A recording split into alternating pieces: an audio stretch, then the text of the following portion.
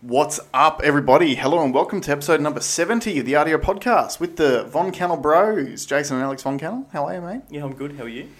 Yeah, good. A little bit tired this morning. I've been back at work this week. Well, I say back at work. 2.5 days this week. It's hard work, man. But no, I'm good. Very good. That's good. I want to tee off. I want to start teeing off. Tee off. Let's just go. And we're going to need some audience participation here because I could be completely misguided in this regard, and this could be an absolute boomer alert. Maybe. Okay. I want to tee off about Instagram, and not what it's doing to our people or anything like that. Mm-hmm. The functionality. It's gotten worse. It sucks. Okay, so tell me this. Why is it... So they've made an update, and this happened a while ago, and that's why I'm sounding super boomery now, and I get it, and I want you to comment on it if I am being a boomer, and tell me if I've missed the point when it comes to that user interface. Just put it in the comments. So before, a video used to play automatically with no sound. Mm-hmm. Okay? And then you could just tap the video, and it would just start playing the sound from wherever it was, it would just start playing the sound. Yep. Or you could hit the volume up button on your phone and it would start playing the audio. Yeah. Now, the tap means it opens up into its own window. Mm-hmm. And it hasn't started the sound yet. Mm-hmm. And then the only way to make the sound go is there's a little volume button in the corner, which is so tiny that you often miss it. Well, I quite often miss it. You require a special dialing wand. Yeah. And then when you go out of it, it still plays the video that you've just opted that I don't want to watch it anymore. Here's some other really annoying things on that. Have you noticed that when you've turned the audio on, but you want to turn the audio up, it turns it off again? So I think Apple and Android experience is different. Yeah, okay. Because that volume thing that you spoke about, it's bordering on unusable on Android. Sometimes that bar does nothing, and there is nothing you can do to get the sound going except to exit the app and go back into it. Yeah, right. Now, for you people out there that said, have you got the latest phone? I've got the new Pixel. All right, I've got the best phone the latest released phone on the market. I got it. Yeah. And even the way that I just find, look, are they trying to adopt the TikTok style where you're just going to start swiping through videos? And I don't know. It just seems ultra un-user friendly now. Yeah. And even things like once you've clicked it, it starts from the start of the video, which I mean 50-50 on whether I like that or not. It's shit. I don't like it. Right? But when you get out of it, the fact that it starts again replaying with the sound on, surely that's a thing that... But even just the fact that you'll watch like almost a minute into a clip, and then the continue watching thing comes up, you hit continue watching, and it goes full screen and starts you from the start. Oh, yeah, like that... Like, continue watching means continue. If it said, do you want to start this video again? I would say no. I would say no, and you'd move on with your day. Yeah. I feel like I remember seeing a news story months ago from Mark Zuckerberg about how Facebook was trying to move more into the video space. So they wanted to get away from just posting text or photos, and wanted to move more into videos. Because TikTok's killing it. Yeah.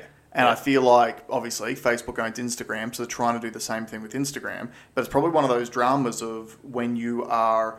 There's a big difference between TikTok, which is an app purpose-built for the video functionality that it uses, and Instagram, which they're just trying to tack it on and edit it as they go on the fly, when that technology wasn't really designed for it. I've got another gripe with it. When you were swiping through, have you noticed, let's say you've got the sound on, you could have 2 millimeters of the video below showing, and it starts playing it. Yeah, I know. But you're not even there yet. You're trying to watch the thing that's primarily on your screen. Mm-hmm. And this to me just says, like, they're not even trying anymore. And is this an example of when a business just gets so big and it doesn't matter anymore because they've got such a strong presence in the market? Mm-hmm. Or does that now leave the opportunity for a competitor to come up and Like Truth Social? like Truth Social when that's up. I don't know when it's getting up, but when it's getting up, but just to make something fluid. Like, I'm a tech guy, right? I enjoy technology and I enjoy the user experience, and maybe I'm a bit more sensitive than the average user. And that's why I want you to comment if I'm being wrong. If it does that for a reason that benefits you, can you tell me? Yeah. Because then I might change my thinking around it. If I had to guess, I feel like the biggest problem with this at the moment with social media companies is because their priorities have shifted. The priorities isn't about offering the best, most seamless user experience anymore. For the last almost 2 years now, it's been about censorship. That's all they've cared about. No, I don't buy that at all. You don't buy that? No, because the think about the amount of programming it would take to put in all of those like COVID fact check warnings. Well, you say it's easy. They fucked the video up. Like, that should be easy from a tech perspective. I think it's two separate things. I don't think that skimming of that data pool is their primary business. Mm-hmm. So their primary business function on their side, so forget our side, so not on the consumer side, on the business side, is purely to claw as much data as they possibly can to get eyes on, and then create custom ads to show you to benefit their advertisers. Mm-hmm. That's their core business, and that's why that censorship stuff is so easy, because they're clawing all that data already. Mm-hmm. You just chuck a couple keywords in there and direct them in a different view. That's why I don't think that's got anything to do. But you don't think that their business model may have shifted during the last 2 years? Maybe to do with government funding or tax breaks or something along the lines of that? But none of that stuff matters when you're making billions of dollars. Well, if you're making billions of dollars and then you get tax breaks, then it matters to a much greater scale too. I don't think. I think it's. Is it because of the Section 230 stuff in America? I think, if anything, they've just, and this happens with a lot of companies, they've forgotten how to innovate. So I think when you're doing so well by default, and you're at the point now where you're so big that it's going to take a lot to take you down, you start getting lazy on the things that are important. But I don't even think that it's a failure to innovate, because what the stuff they're doing, like show video on our platform, it's not innovative. It's just the execution's just terrible. Yeah, but if you innovated the new, and I suppose that's what the idea of meta is supposed to be, is a completely new and is innovation. Mark Zuckerberg created a universe where he's cool. I still think he's going to get beaten up there too. He will. Yeah, of course he will.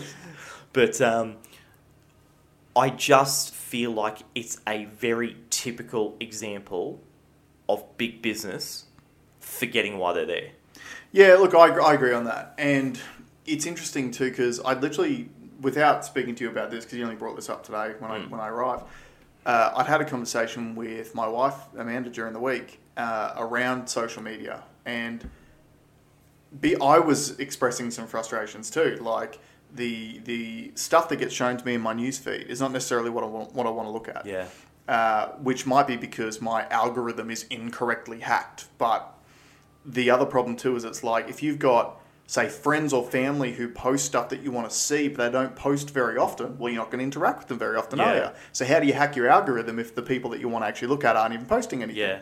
And then the things that they're showing you are the things that you do interact with, so then it just compounds and says, that you want to see it. Well, it's not that you want to see it, it's that's all you see. It reminds me of working at our old workplace when there was a stock controller who tried to order stock based on a spreadsheet, and her spreadsheet just kept saying, we sell white cars and black cars. And it's like, what you're not understanding is we can only sell what we've got. Yeah. So if you order it, we're going to sell it. But I'm telling you, my customers are asking for X, Y, and Z. Yeah, and that's why in that regard, and obviously I spent time in that position as well, the spreadsheet should make part of the process, but not the entire process. Not the entire process. But yeah, there is some really... I know TikTok has the record for the quickest to 1 million. Yep. So their algorithm seems a lot smarter than the Facebook, Instagram one. Some other big news... Oh, so they'll be trying to emulate that too, because that means the quicker to 1 million is what they're looking at as a metric of success within, like, eyes on, I suppose. obviously user base is, the size of the user base, Yeah. the length of time that they spend on it, but how quickly someone can get to 1 million impressions. Twitter, big news this week for Twitter. Jack Dorsey stepping down as CEO of Twitter. I had not read it directly, and I was like, I wonder if that takes into account Square. Square's the payment processing company that they have. So, yeah, I'm not sure. no, apparently he's still got it, and I read something, and I haven't verified it. Apparently, he's changing it to Block, the name from Square to Block. To I make it more had about seen blockchain. something similar, but again, don't know if I... Sounds super lame if that's the... Man, I'm a blockchain dude, right? Yeah. But that seems really lame. Like, but the timing I found really interesting of him stepping down. Why is that? Well, we've just passed a law here in Australia where the government's going to be able to effectively find out who online trolls are and persecute them.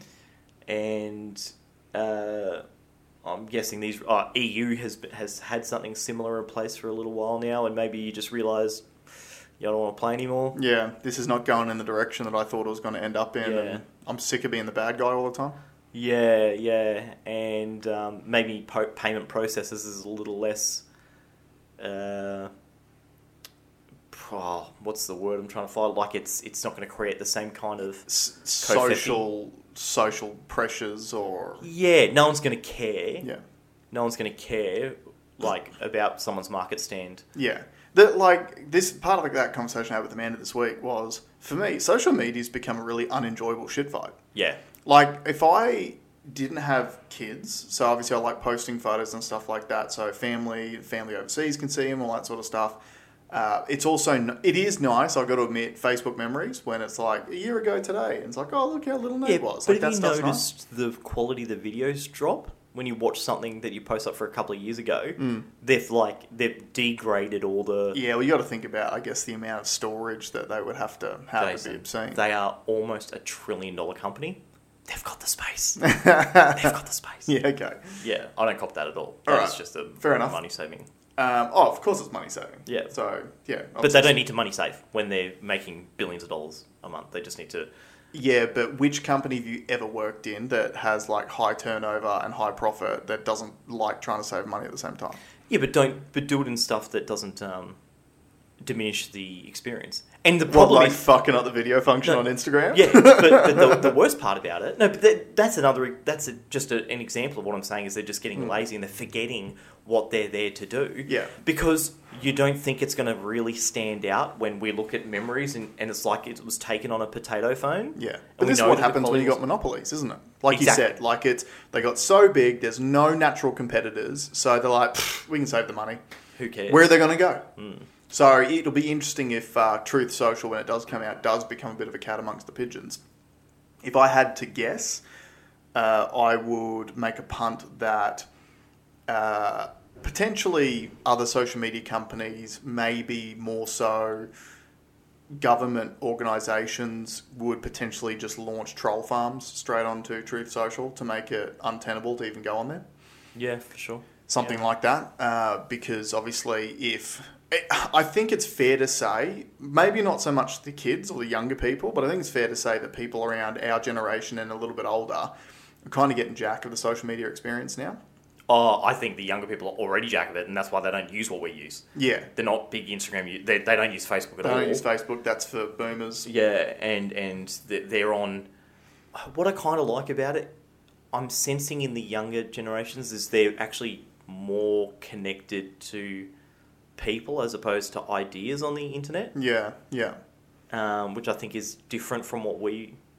it's an evolution of that, the journey on the internet. Because they don't buy into the bullshit that we buy into. Yeah, but I guess it's just one of those things too where we didn't buy into that shit either when we were 20. It's only now that we're a little bit older and maybe things are actually starting to affect us, or maybe we're a little bit wiser. We understand how we're being affected by these things too, that now we're starting to get the shits with it. Yeah, it's true. That's true. We've so, definitely got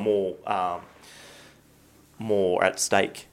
Yeah, and I Now mean, than like before. for me too. Now, like my mentality on things pretty much changed overnight when we had Nate.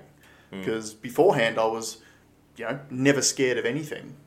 I'm like, whatever. Like, if it's meant to be, it's meant to be. Not scared of literally anything. Now it's like, it's not that I'm scared. It's that I'm mindful of. Now I've got a kid that relies on me. Now I've got a pregnant wife who relies on me. If something happens to me, that affects them. What future are we leaving for the kids? Like, that's the thing that's most front of mind for me now with everything that's going on in Australia. Like I've said on the pod before, I don't give a shit about the next 6 months. None of that stuff concerns me. We'll be fine, right? What I care about is 25, 30 years' time from now, what does Australia look like then? And my kid's going to look me in the eye going, Dad, what the fuck? What did you guys do? I can't believe you fucked this up so bad. Because that could potentially happen. Absolutely. Absolutely. Before we move on, the social media stuff, like you said, there's been a lot of interesting stuff happening this week.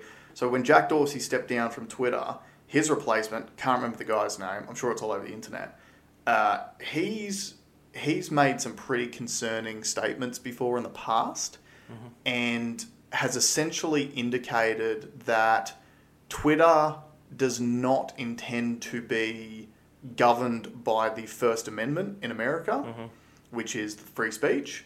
They are more...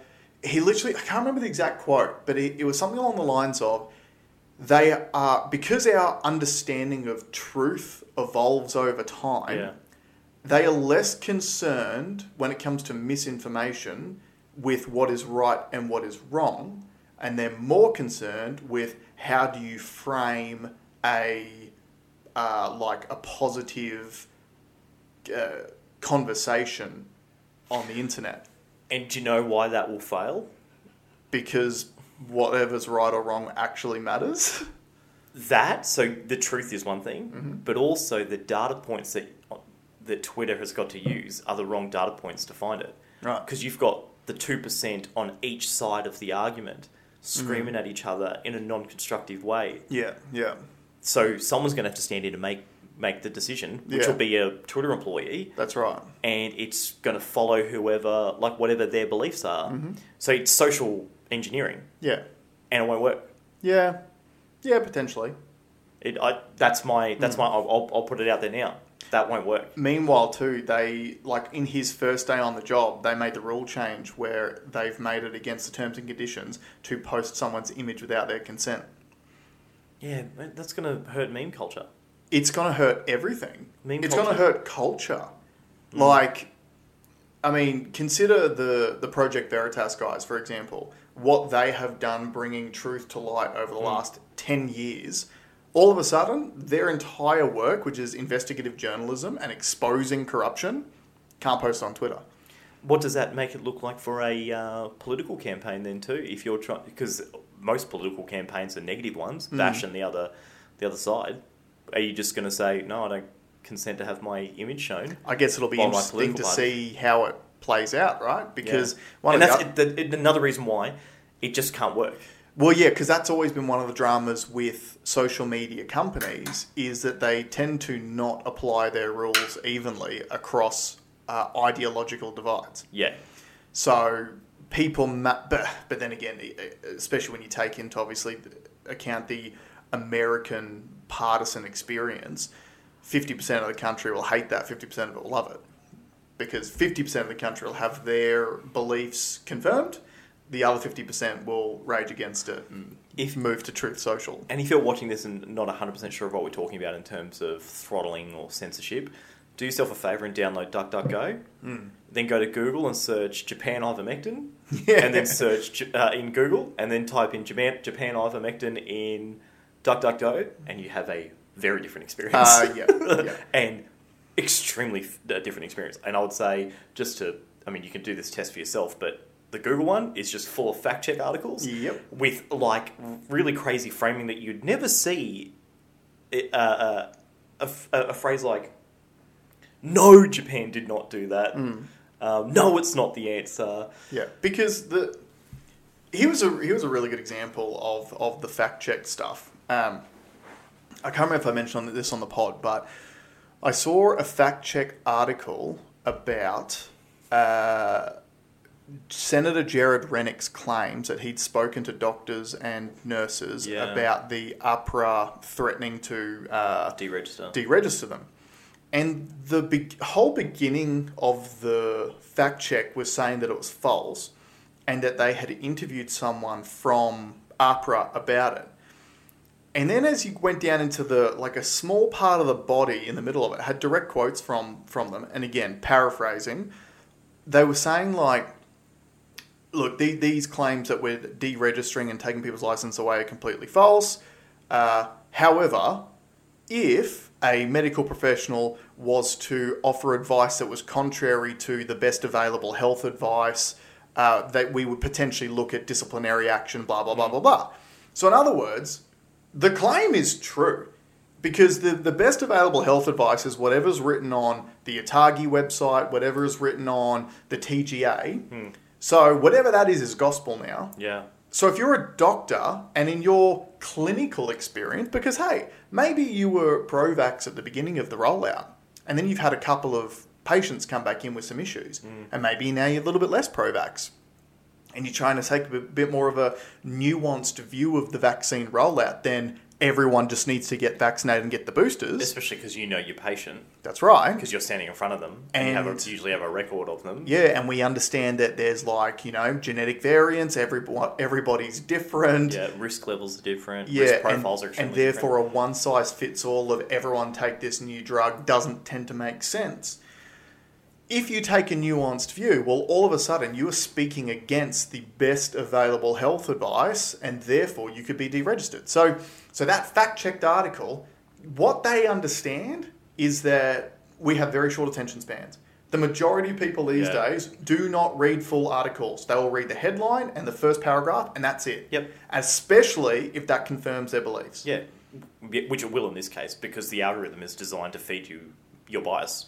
Well, I don't even know if the algorithms are designed to feed you your bias anymore. The algorithms are just designed now to feed you the government and health lines, you know?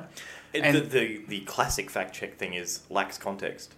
Yeah. They'll just say it lacks context. Yeah. Yes, everything here is true, but it just lacks context. The context that is lacking is that it doesn't say what we want it to say. That's right. Yeah. Speaking of one of those that I saw this week, on Twitter, a mate of mine sent me through an article of the first bundle of Pfizer approval paperwork that was sent from the FDA. Because, there was that Freedom of Information Act request. Yep.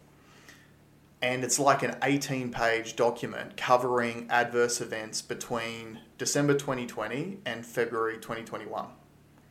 And in those documents, it states that there was something like 44,000 adverse events reported. There was 1,223 deaths in that 3-month period. Now, that's worldwide, but obviously I don't know who was rolling out the vaccine rollout really aggressively that early on. Sure. Like, who had access to vaccines. Primarily, I'm assuming it would have been Israel and America, especially when it comes to Pfizer. But, so there's just over 1,200 deaths in the first 3 months. Do you think that perhaps people may have been less willing to just go and take this thing if they advertised in February? Because remember, the vaccine rollout started in Australia in February, late February, 22nd of February, off the top of my head. If they'd advertised the fact that 1,200 people had already died, do you reckon everyone would be going out going, stick it in me arm, mate? Well, no, because they listed AstraZeneca and we didn't know we were killing people then. Yeah, so, but... I see what you're saying, though.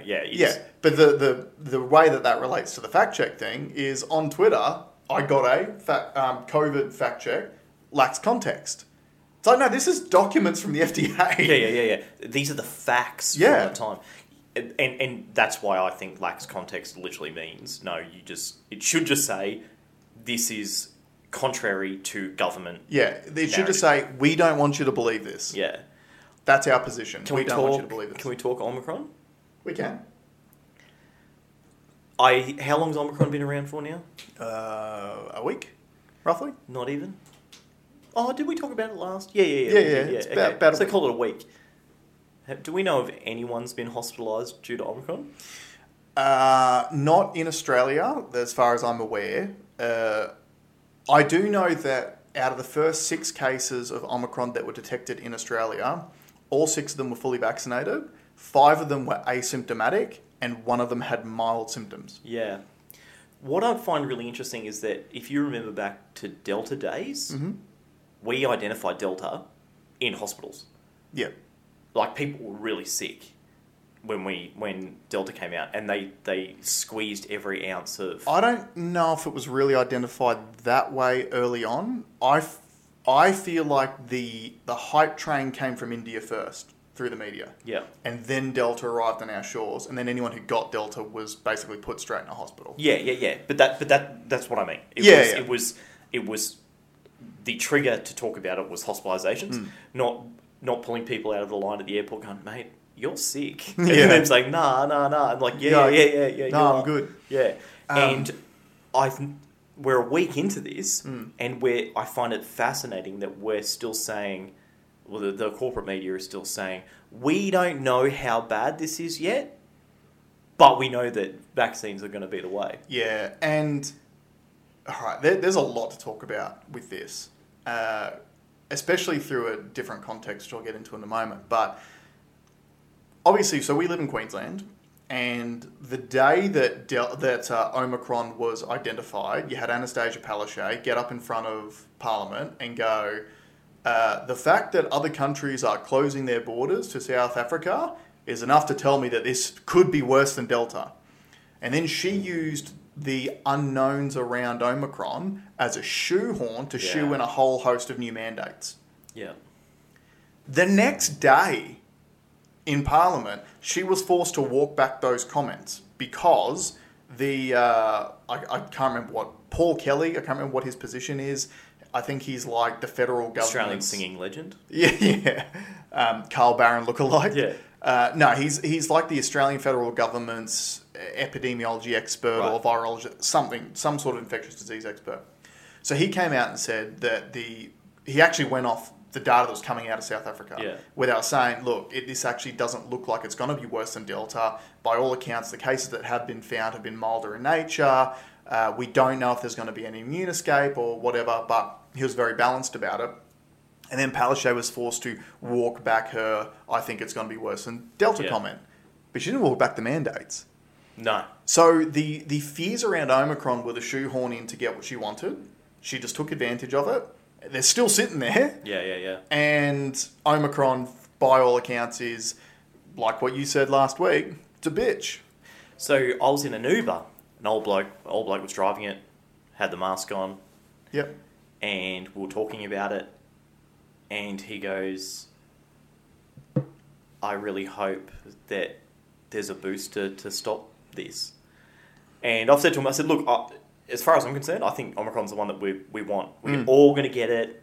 It's a real mild illness. And then we'll... that'll be hopefully develop some herd immunity. Yeah, some real herd immunity. And we'll be done with it. And he looked at me in the mirrors and he was terrified of that idea, the idea of getting it. And he just said, he goes, I don't want to get it. And obviously the fear-mongering works. Yeah, super effective. This is the context that I want to speak about because I listened to a really interesting presentation about... Have you ever heard of nudge units? No. Oh, only from Hey Dad. There's a early 1990s reference. Yeah, it's an old school reference. Yeah. So no, nudge units are literally psychologists who are employed by governments to give data on how to message towards the people to nudge them in a certain direction. Yeah. And they have been heavily involved in They've getting the some last sweet contracts. Yeah. I don't think they're called nudge units anymore. They're called Leonidas and 300 front-kicking people into the well. They are now, but that's not how they were at the beginning. Right. And that's by design. Well, you said this. You claimed this from the get-go. Yeah. The conditioning... yes. Drip feeding us. That's right. 100%. And it's been really effective to the point where people have completely suspended rational thought. And I'll just remind you of that brief conversation I had with someone who's a massive pro-vaxxer the other week, where they literally said, if we didn't have vaccines, we'd all be dead. Yeah. That's how effective the programming has become. Just like all the Africans. Well, yeah. 6% fully vaxxed. Rate, yeah. Well, like I said to them, I'm like, they're dying less than what we are. yeah, so if you look at the statistics, that claim is completely wrong because of last year. No vaccines available, 28,404 cases in Australia, 909 deaths. The median age of death was 86 years old. Yeah. The median age of infection was 33. Yeah. So that's just false. And that was the first strain, which, as far as we are aware, was the most pathogenic that we've seen so far in Australia. The deadliest. That's right. Not as transmissible, but deadly. But deadly, yeah, to old people.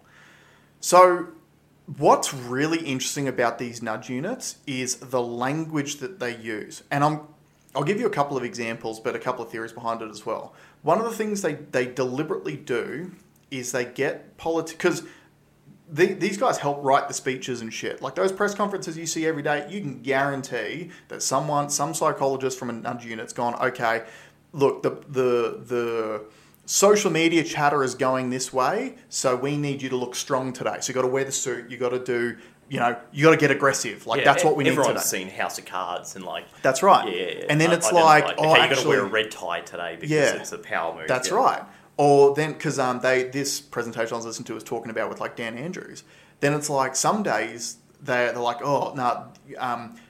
people are overreacting to the authoritarianism. So take the suit off, put the North Face jacket on, soften it a little bit, give people a cuddle, right? So, but one of the things that they talk about doing is they promote confusion. Because when people are confused, they just want a solution. Yep. And the way they promote confusion is doing very subtle wordplay tricks by giving people two directions at the same time that you can't actually follow both. Yeah. So the example is... double speak. Yeah. So the example is... Trump was an expert at it. If you can stay home, you must stay at home. So that sounds like, if you can stay at home, then stay home. Yeah. But the actual thing is, with the way it's worded, if you can... is like, is it possible or not? But then you must stay home is an order. Yeah. Right? So people get deliberately confused. And then what do? They end up just following the authoritarian version. I heard stay home. You must stay at home. Yeah. And they've been doing this stuff for almost 2 years now in regards to COVID. I'm sure it's been happening prior to that for a long time as well because it's so effective. And one of the things that is a perfect example of this is the relatively low, at least public, pushback I've seen to the mandates that Anastasia Palaszczuk just put in on schools and childcare centres. And this is my reasoning. The excuse they've used is because children can't get vaccinated, we need to protect the kids. So anyone who works on site needs to be vaccinated to protect the children. Now, it should be blatantly obvious to at least you guys right now that the vaccine doesn't stop you from spreading the disease. So that's an example of this sort of doublespeak where even though the facts say... I mean, look at Omicron. If you still don't believe it, here's your example. Omicron's in Australia. The only people allowed into the country are fully vaxxed. So how did it get here? It didn't just jump in someone's luggage... Yeah. Like with that meme that was on that. We got to actually find the name of that page. Yeah. And give them a shout out. Barbecue. I'll find it. Yeah, find it. It didn't just jump into someone's luggage. It jumped into someone's body. And the only people allowed into the country are fully vaccinated. The first 6 cases of Omicron found in Australia were fully vaccinated. And yet, the excuse given to mandate teachers and childcare workers is to protect the children. The Barbecue Bulletin. The Barbecue Bulletin. Get on it. Everyone, the only thing worth looking at on Instagram at the moment, apart from Voice of Victoria and Discernible, is the Barbecue Bulletin. Yeah. Fire memes. It's hilarious. And I believe meme culture and comedy is our way out of this thing as well. Yeah. Because the facts haven't worked. No, because the facts of the truth have not worked. But again, when you use these psychological techniques to deliberately confuse people, they all of a sudden, if you then come to them and say, "I've got the solution," they trust you. Yeah. And you're seeing that with things like, so now we've got, Omicron. You've seen firsthand fear of Omicron, this old boy. Yep. He's saying, I hope there's a booster for it. Pfizer's come out and said that they could potentially have an Omicron-specific vaccine available in 3 months. Mm-hmm. Now, the question then becomes, why couldn't they do that with Delta? Yeah, it was not even I found it really interesting that wasn't even a It wasn't even discussion. mentioned, right? But now all of a sudden it's, we can have this ready to go in 3 months' time. But all the experts, all the pundits are saying that the current vaccines are working anyway. Yeah, they're saying, They're gonna don't work. wait, get your booster now. Yeah. Because the thing is, if you get your booster now, well then in 3 months' time when Pfizer's Omicron variant one comes out, better get your Omicron variant vaccine just before winter comes. That's going to be the next shoehorn in. In the meantime, you've got the UK, which is cutting the gap in half from 6 months for your booster to 3 months. Yeah. So, you're just on this, jab, jab, jab, jab, jab. Did you see Dr. John Campbell this morning? No. So the first study on Omicron's actually come out of South Africa. But it was a very specific marker that they were looking for, which was transmissibility rates compared to, in regards to previously infected people. So nothing to do with vaccination status. So remove completely, it's not in the equation at all. Yeah. Now, from alpha to beta strain of COVID, there was a 71% reinfection rate. So if you'd had alpha, for you to get beta... 71% of people got beta if they were exposed to it. Yeah. Right. From beta to delta, 75%. So that goes to show it's more transmissible. More transmissible, yeah. Delta to Omicron, 254%. Right. So if you've had a previous infection, you're going to get... Omicron. It's almost as if Omicron is not going to touch people that haven't been previously infected. Right. So it's almost like... Antibody-dependent enhancement? Yes. So my friend's got a really interesting take on computer viruses. Right. He said that computer viruses are designed to circumvent antivirus software. Yeah. So if you have no antivirus software, Then it's got nothing to cling to. You're not a target. And that's almost like what this is. It seems like if you've had previous infection and you've got antibodies, it's going to stick to the antibodies and then get through. Yeah, right. That's how it appears. It's interesting. And look, obviously it's early data. And then you could extrapolate that out. Well, if they are attaching to antibodies... Obviously, if you're vaccinated and your body's created antibodies due to the vaccine, then they could attach to that. I was about to make the comment that it is completely unsurprising to me that this first study that came out did not take into consideration vaccination status at all. 100%. And he did throw some sort of snide comments. Yeah, which he probably should. Yeah. And this is, again, this is all wordplay. Like, you can... If you've got a goal that you're trying to get to... A predetermined destination? Yeah, a predetermined outcome that you're trying to get to.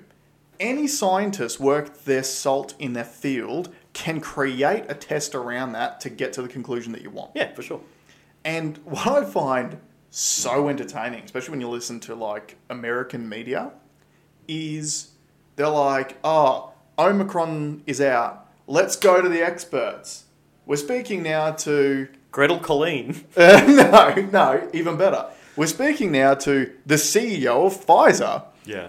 And the CEO of Pfizer's like, oh yeah, look, the current swagger vaccine seems to be working pretty well, so make sure you take your booster shots, but we are working on an Omicron specific... Like... They've just told you, they have said that the thing that we're working on the one that will work, but just keep carrying on with the old stock. Yeah. We need to get them off the shelf. Can you literally imagine if they were like, oh, look, coming down to end of financial year, now's a really good time to buy a new car. So we're going to go straight to Alex on Kennel at Auto Bros. And then you just go, yeah, look, every single car that's on the road at the moment is actually unsafe.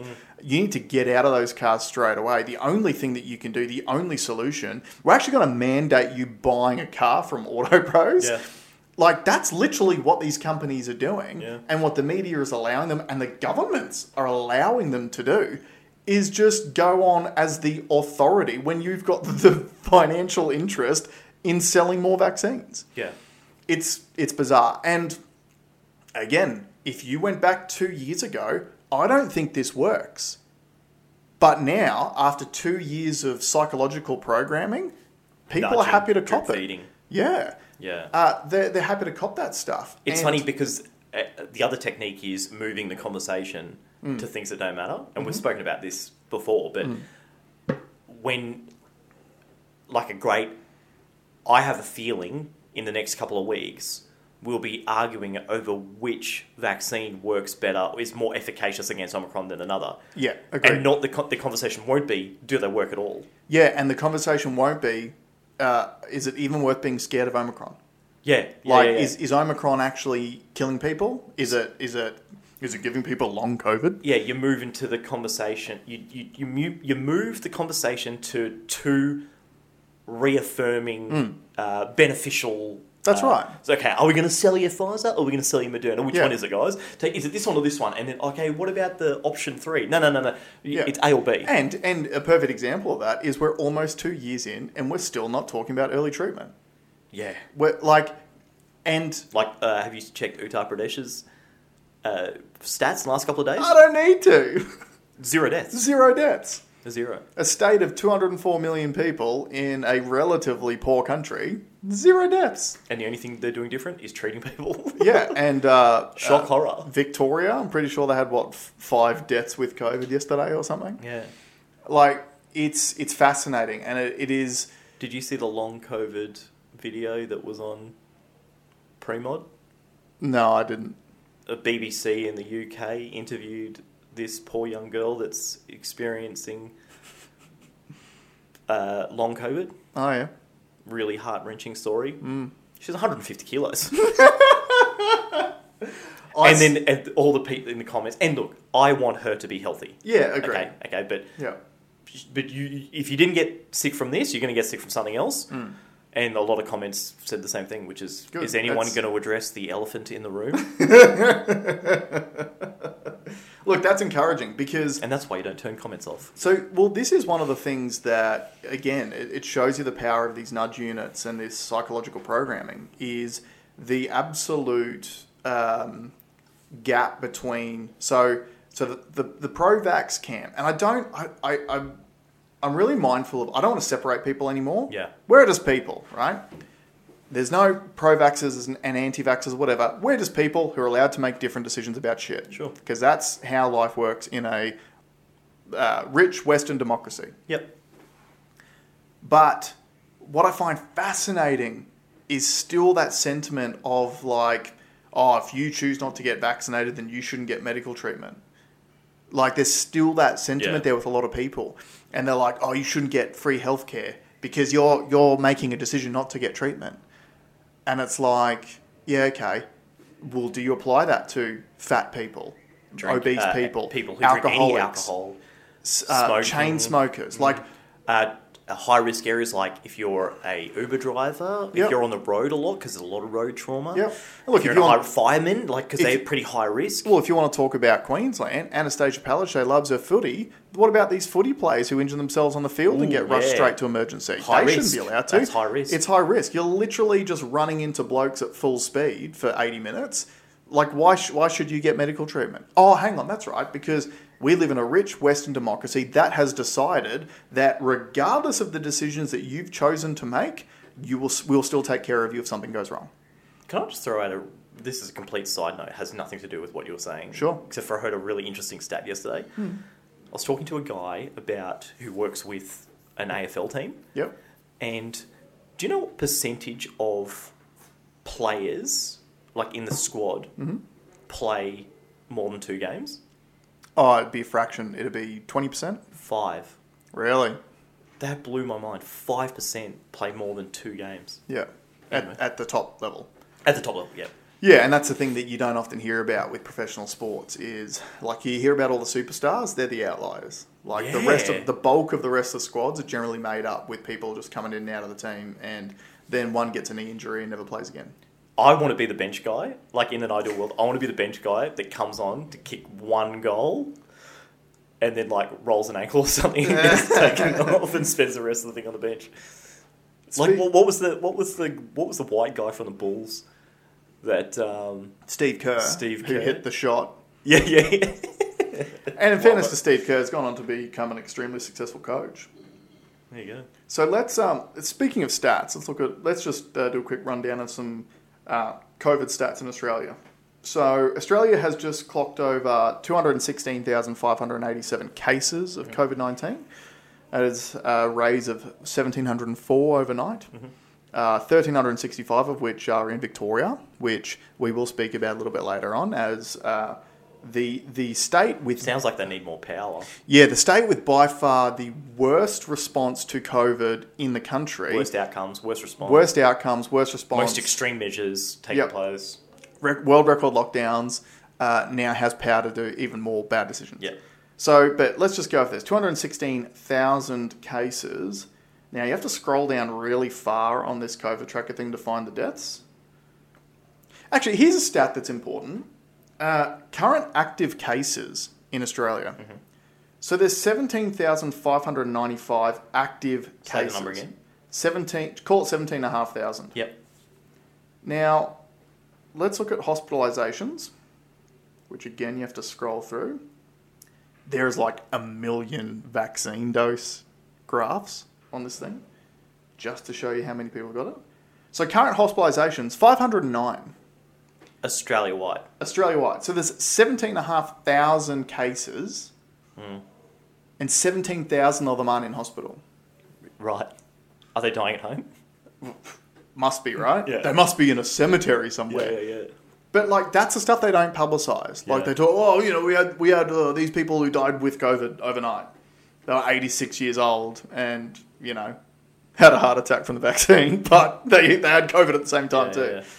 But that's an interesting stat. 17,500 active cases, only 509 in hospital. Now, what's interesting to take out of that, there's 16 in hospital in Queensland. I'm pretty sure it's Queensland government policy that if you get COVID, you go to hospital. So you don't even have the option of recovering at home. They just take you straight to the hospital. Right. So it's not like these people are forced into hospital. Out of that, there's 28 people currently on ventilators. So 17. So we keep hearing this like horror story of like, there's not going to be enough hospital spaces and ventilators and shit. There's 17,500 cases in this country at the moment and 28 people on ventilators. Yeah. I would hazard a guess that all 28 of those are old. That's just an assumption. What was that other stat that I read during the week that 80% of the people in Australia that died from COVID-19 had 4 or more comorbidities. Comorbidities. Yeah. But let's not address the comorbidities. No. Why would you? That's too hard. Yeah. Like, this is just a nudge unit. This isn't a push unit. Yeah. We're only just going to nudge people towards the vaccine. And just reiterating again, still not talking about early treatment at all. So total deaths, 2,042 for the whole pandemic. 2,042. 2,042. Almost 2 years. So from 216,000 two cases. years in China. 1 year and 10 months. No, 1 year and 5 months or whatever in everywhere else. Yeah.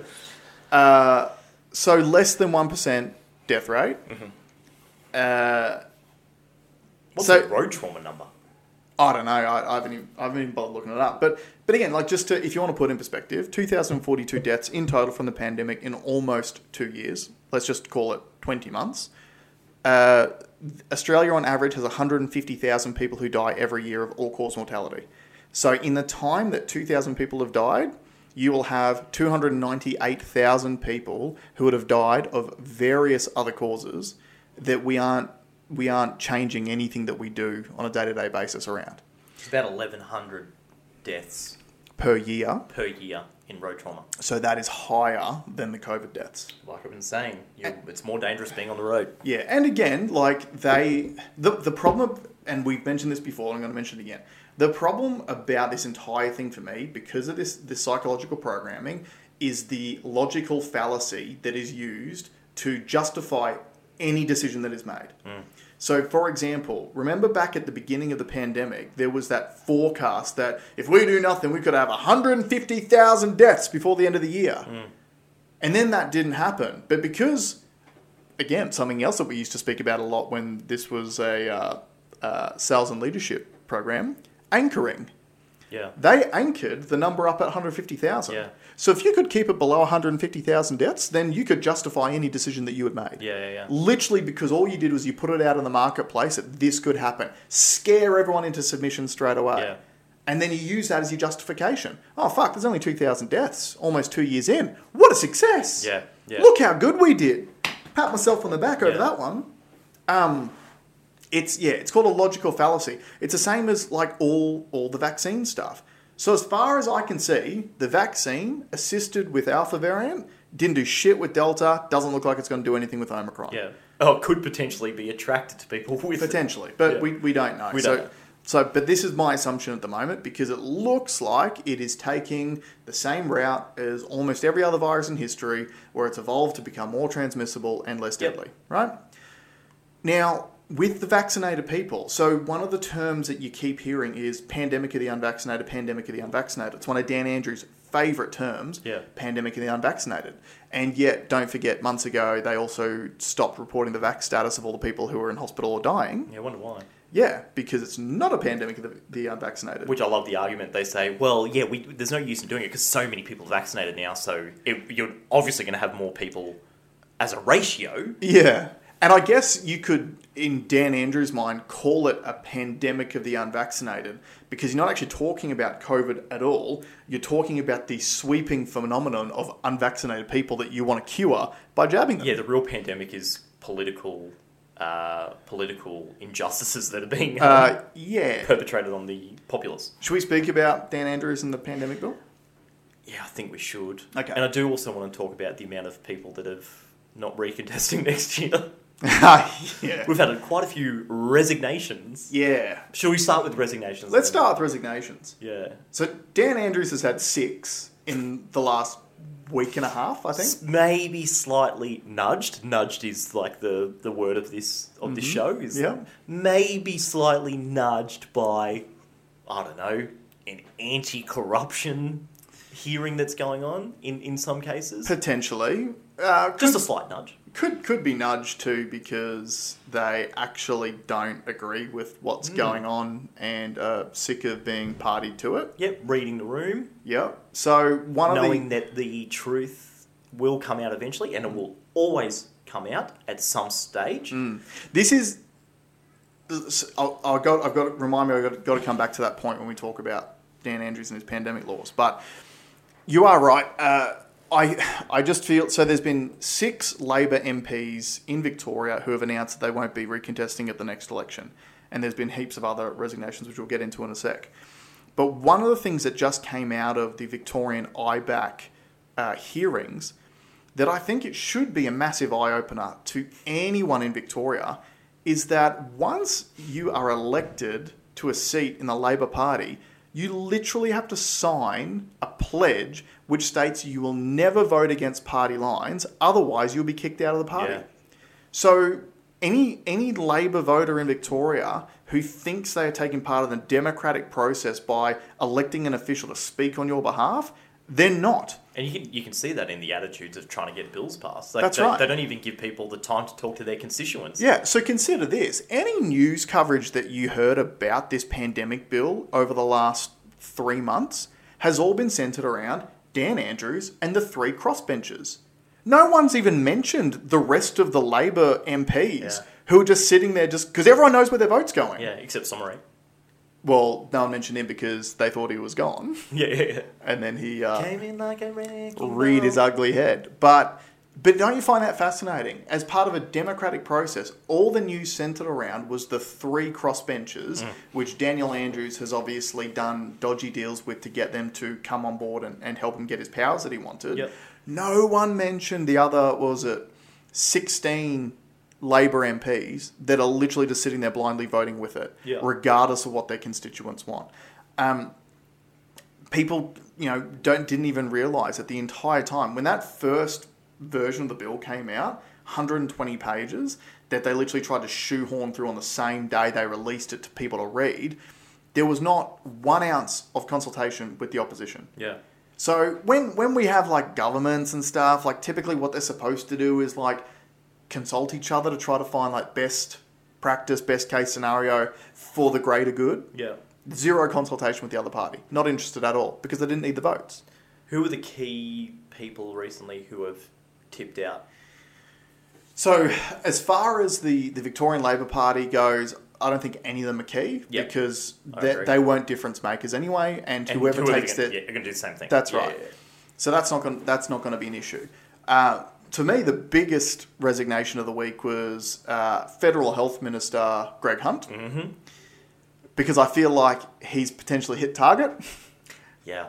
And has a big, large brown paper bag full of I never need to work again money. Yeah. And we will keep an eye on where he ends up. Yes. If he ends up somewhere else. If it follows the Anna Bligh model, 3 years service for a not-for-profit, and then straight into the thing that you protected. Yeah. And a better capacity than, a better deal than when you're a minister. Right. Yeah, look, that is fascinating to me, is in the... And again, I'm not even going to call this the middle of a pandemic. The pandemic's over. In Australia, the pandemic's over. And this is a point that I wanted to make too. So in Queensland and obviously Victoria and New South Wales and everywhere else, we're still operating under a state of emergency. Where's the fucking emergency? Yeah. In Queensland to date, we've had 2,100 cases and 7 deaths to date, almost 2 years in. Where's the emergency? Yeah. Where is the justification to continue to extend the state of emergency? There is no emergency. I wonder if the suicide rate is more than 7 on top of the last 10-year average. I think it would absolutely be. Yeah. That's pretty shocking if you think about it. Well, there was a story in the news again this week of another domestic violence death. Yeah. Another woman taken out by her ex-partner. Yeah. I guarantee you the measures that have been put in place over the last 2 years have not made domestic violence easier for any of these women. Yeah. I guarantee you that. So you're going to take mentally unstable people and push them over the edge? Yeah. Someone's got to take responsibility for this shit. No one ever will. Yeah. Maybe some 19-year-old girl sitting on an admin desk somewhere might have to take responsibility for the rise in DV and suicides. Yeah. Because I'm sure it'll be her fault. It'll be nothing to do with Palaszczuk or her bestie. Yeah. But that's the thing. There is no emergency anymore. The hospitals know how to treat people. Here's the real emergency. You've got billions of dollars worth of debt nationally now.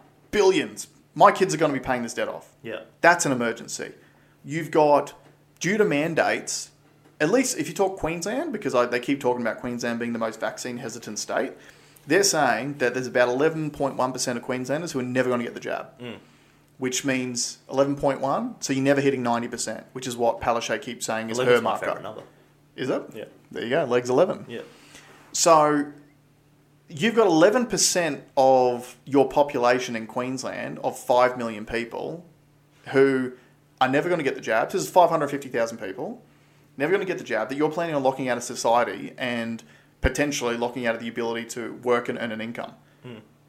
So where are they going to get money from? Well, potentially Social Security, until they then tie that to your vax status as well, and they deny you Social Security. But how are you going to fix your economy when you're telling 500,000 people you can't earn an income and therefore spend any money? Yeah. Right?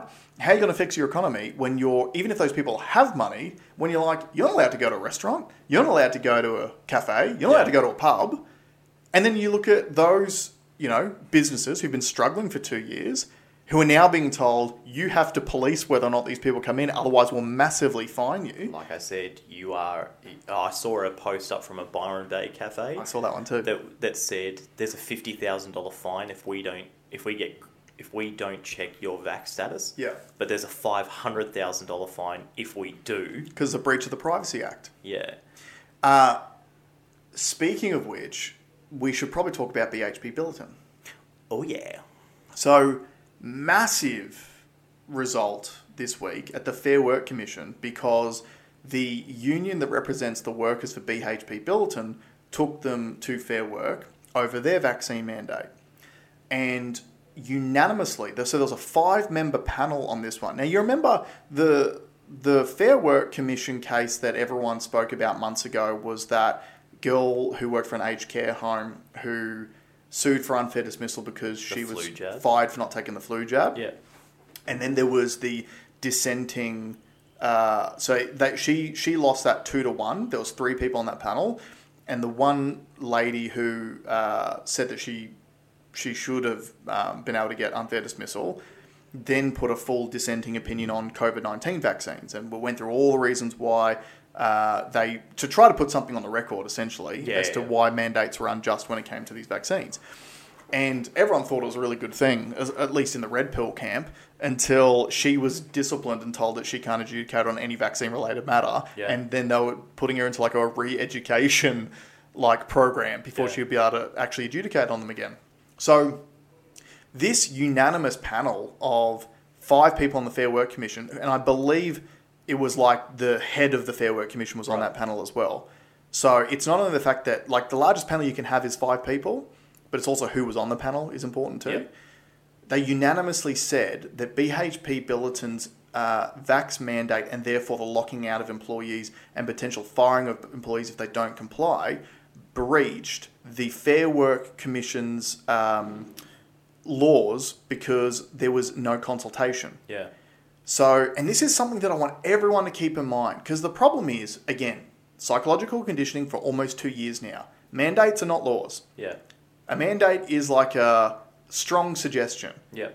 And that's why all these businesses and stuff that are being told, don't allow people in if they're unvaxxed, they're the ones who have to police it. Yeah. There's no police that are going to be around doing it. And you've opened yourself up to litigation. That's right, because... Not the government. Because the government's not enforcing the mandate, the business is. Yeah. So it's at every business's discretion, but people don't realise that because, again, the doublespeak from the government is like, no, it's a lawful directive. Yeah.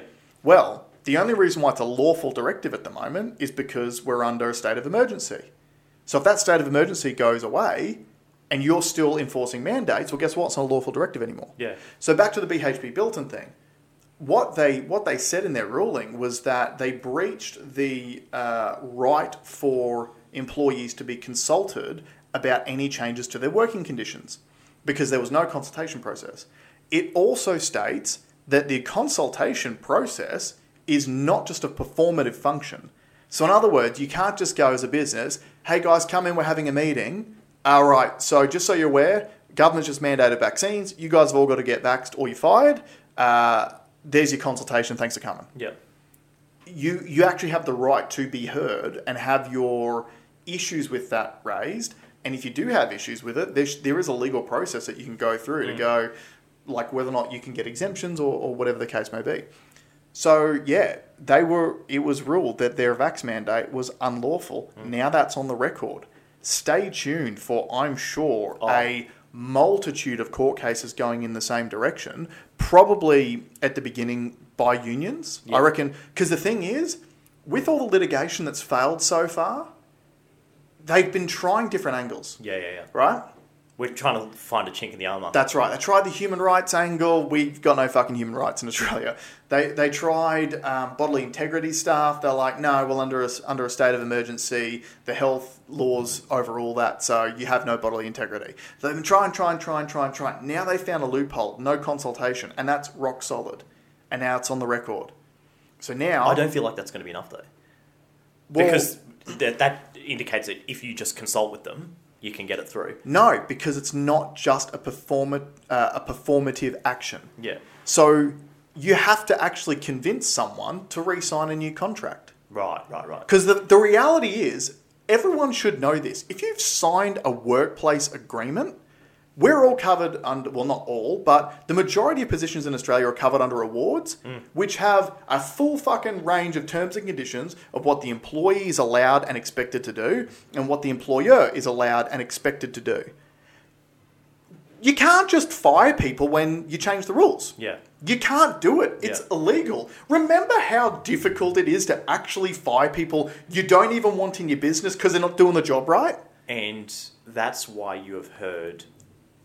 people being stood down. Stood down. Yeah. That's right. Yeah. That's by design. Yeah. Because...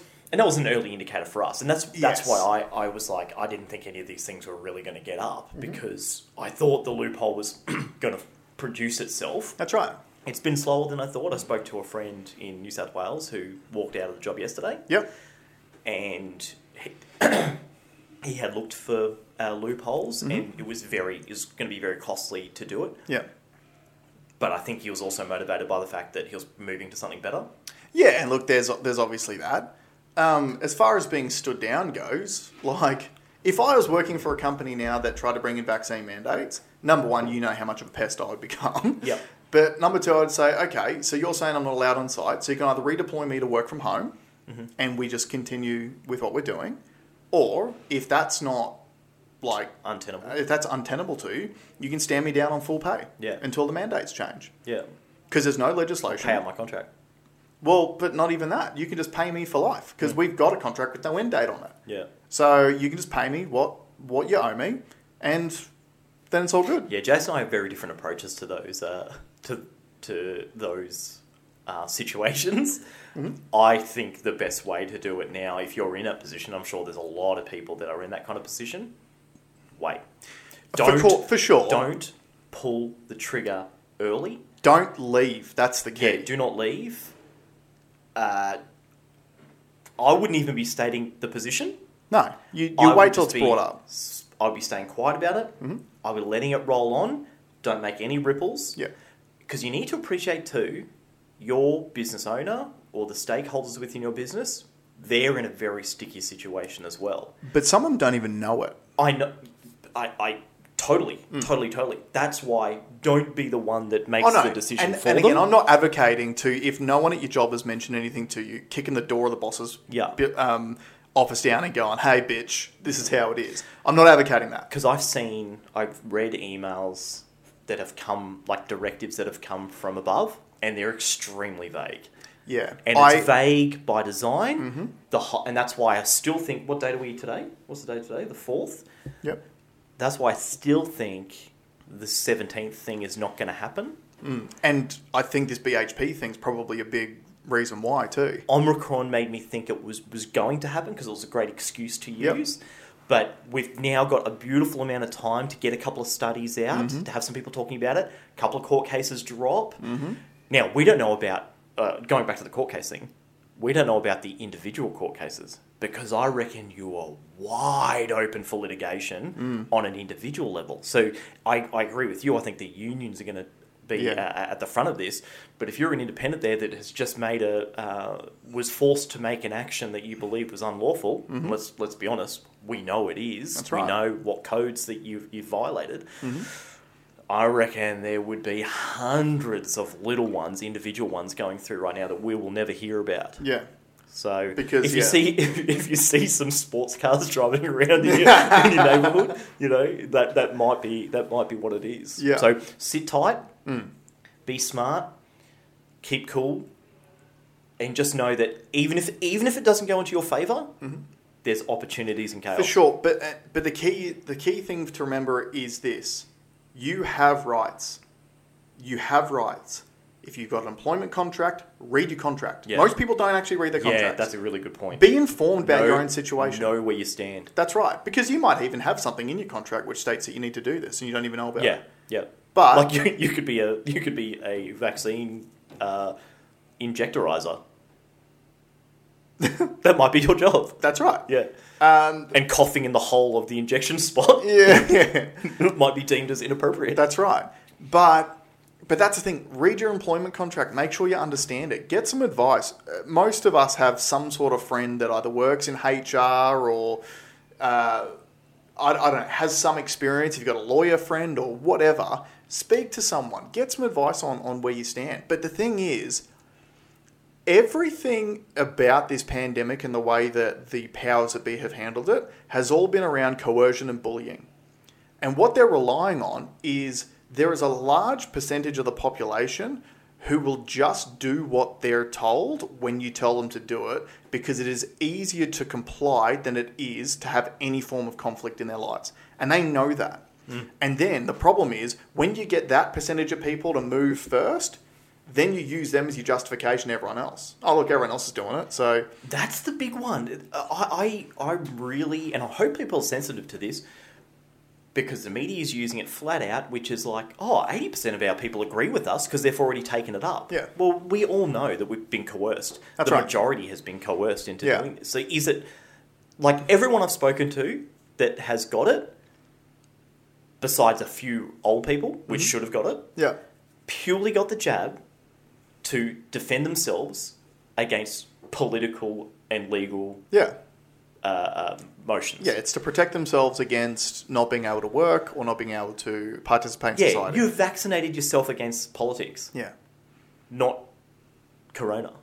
So that's wild to me. That is wild to me. But just And be again, smart about it. Yeah, and the thing is, if you're still like, oh, look, it's just too hard, it's going to be so much easier if I just get the vaccine and then I can do things.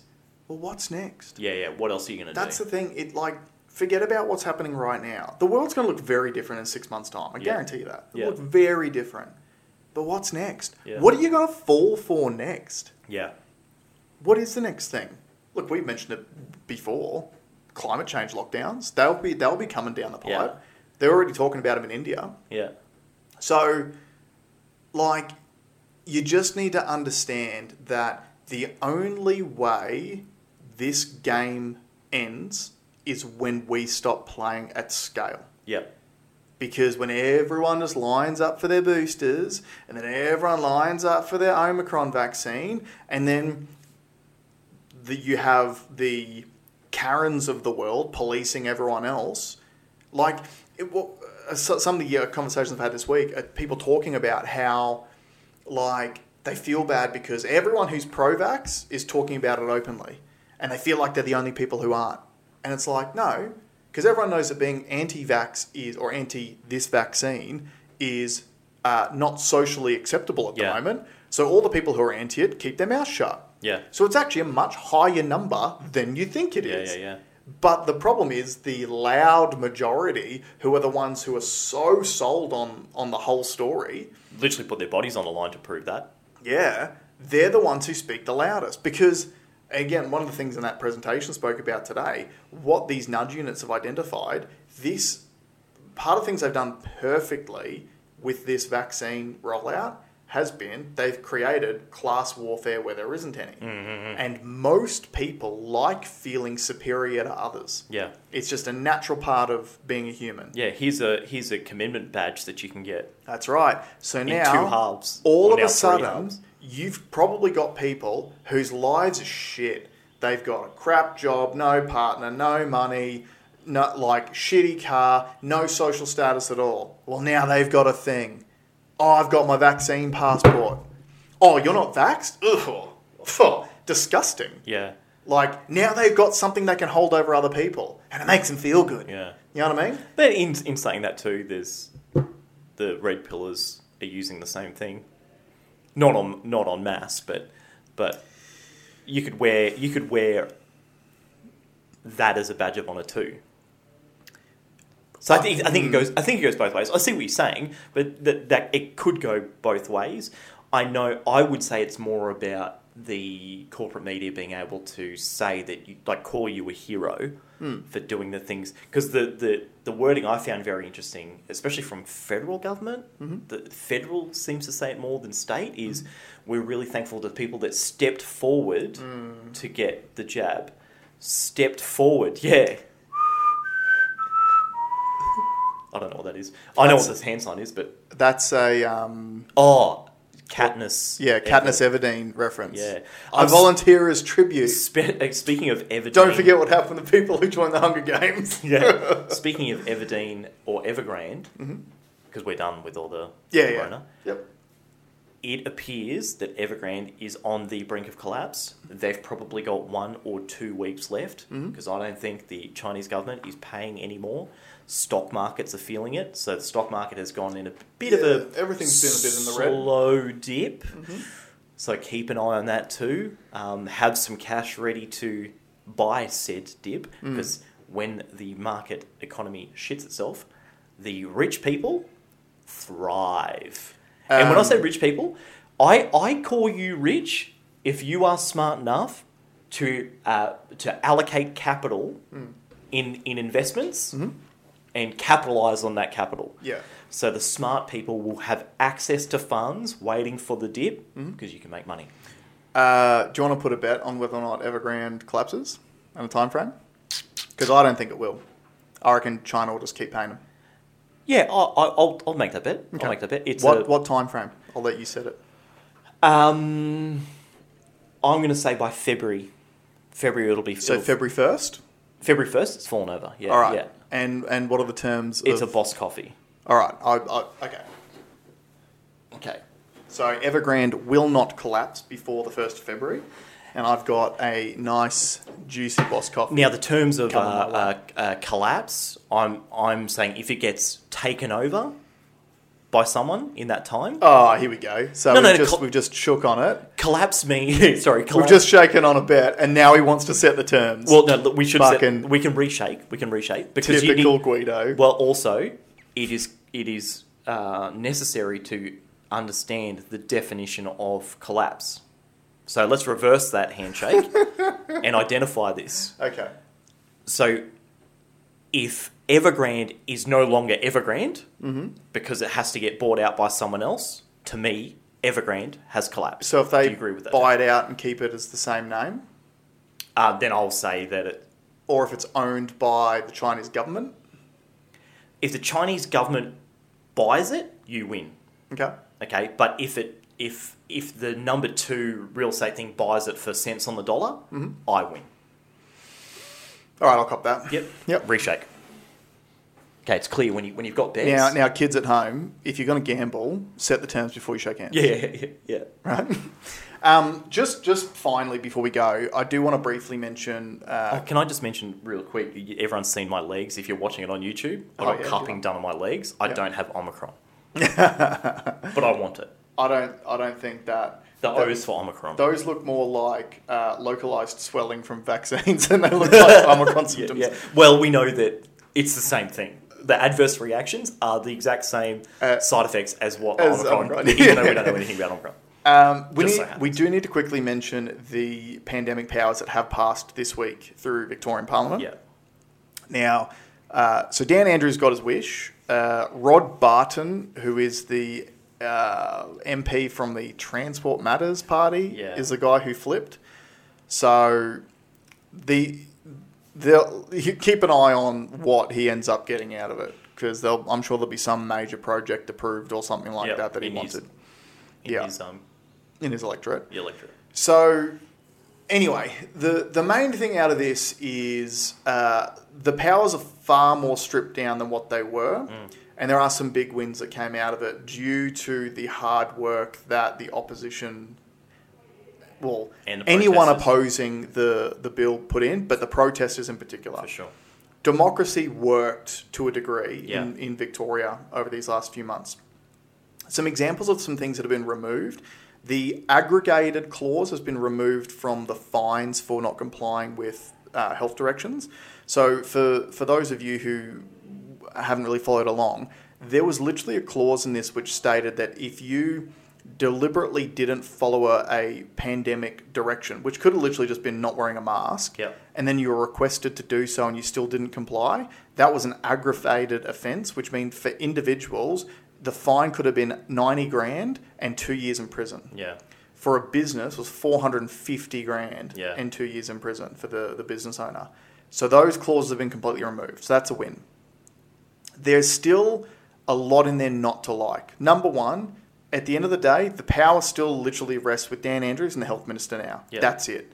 So Dan Andrews can still call it a pandemic whenever he wants to. Yeah. And the first opportunity is going to be this month because the state of emergency expires on the 15th. Yep. And again, because of the convenient timing of Omicron and the fact that they've still got 1,000 cases a day down there, I'm sure he will declare it a pandemic and these laws will come into effect. Yep. There is one piece of good news out of this, depending on whether or not the government just straight up chooses to ignore it now that they've got what they want, which is the fact that when a pandemic is declared, the government has to table the health advice which has been used to justify the decisions they've made. Yep. Now, I'm not 100% where this ended up, but one of the concerns I do have is that I believe the government may have changed that a little bit for it to be a summary of the health advice, not the full health advice. Because just so everyone knows, no one's seen any of the health advice in anywhere in Australia except one email. We've seen one example of health advice, which was in New South Wales, which was before they locked down those 12 LGAs for like 3 months. And the one piece of health advice we've seen was Dr. Kerry Chant's email to Gladys Berejiklian and her team saying, I suggest lockdowns over the whole Greater Sydney area uniformly, and they didn't follow it. Yeah. So the one bit of health advice we've seen didn't get followed. Yeah. So just know whenever you hear that tagline at the end of a press conference, that's the best health advice, that's in accordance with the health advice, we are not allowed to see the health advice. That's right. Dan Andrews has literally spent hundreds of thousands of taxpayer dollars on lawyers blocking the courts who ordered them to release the health advice, which they used to justify the original lockdowns at the start of last year. They're still fighting it in court. Yeah. And they're using taxpayer money to do so. Yeah, isn't that crazy? Yeah. Yep. So here's my prediction for what's going to happen, because let's just keep in mind, no public health direction has anything to do with health. It's got everything to do with politics. Dan Andrews has an election coming up in 12 months' time, November next year. The general public's pretty angry with Dan Andrews at the moment, as you can see by the protesters, right? I believe to try to put pressure on anyone who opposed the bill and also the protesters, they won't use any harsh measures over the summer to literally say, oh, all of you who said that we were going to just wield these powers and rule by decree, you're just conspiracy theorists. See, we told you the whole time. We told you were just crazy. I know where this is going. And then winter is coming. Yeah. You're going to have probably Omicron vaccine available just before winter. Yeah. You're going to have probably them follow what happened in the UK, where they've reduced the booster length from 6 months down to 3 months. And as Dan Andrews has continuously said, it's going to be all about maintaining your vax status. I believe he will still lock out unvaccinated Victorians from the vaccinated economy for probably all of 2022. And going into winter, there's going to be lockdowns again. It's going to be for your safety, right? And I would still feel like there's going to be some form of silly buggers towards the election in regards to certain people, i.e. people who are unvaccinated, not being allowed to attend the polling booths to vote. Totally. Yeah, I agree with you. I think that's definitely...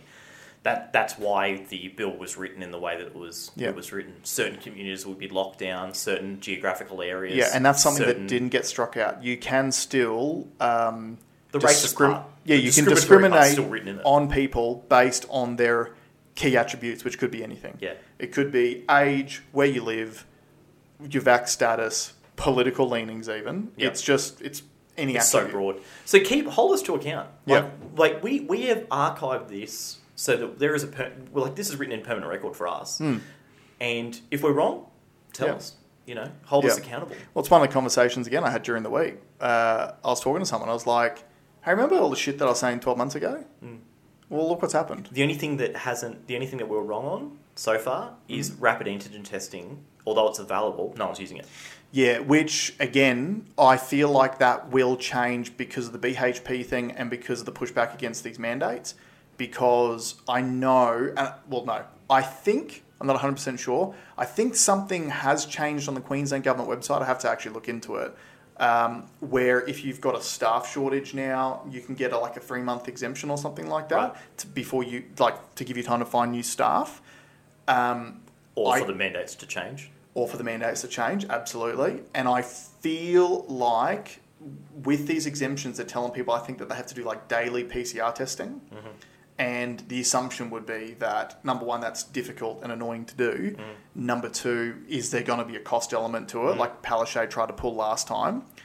And I feel like what they're trying to do is, because this is Queensland's playbook. They've been doing it since the beginning. Make it hurt in school holidays time, when it hurts people the most. Yeah. You want to go and enjoy your time with your family? Fuck that. Do this. That's right. So I feel like rapid antigen testing may become the norm either by mid-December or into the new year, when it becomes the norm in New South Wales, if it still does. So Dom Perrottet, stick to your word. let the unvaxxed out on the 15th of December like you're supposed to, and let's get this country back rolling again. Rip and roll. That's right. And if you were ScoMo, Scotty from marketing, you'd be forcing Dom Perrottet to lead the way, because only a Liberal government can lead us out of this pandemic. And on that note, We'll see you next RDO, guys. thanks.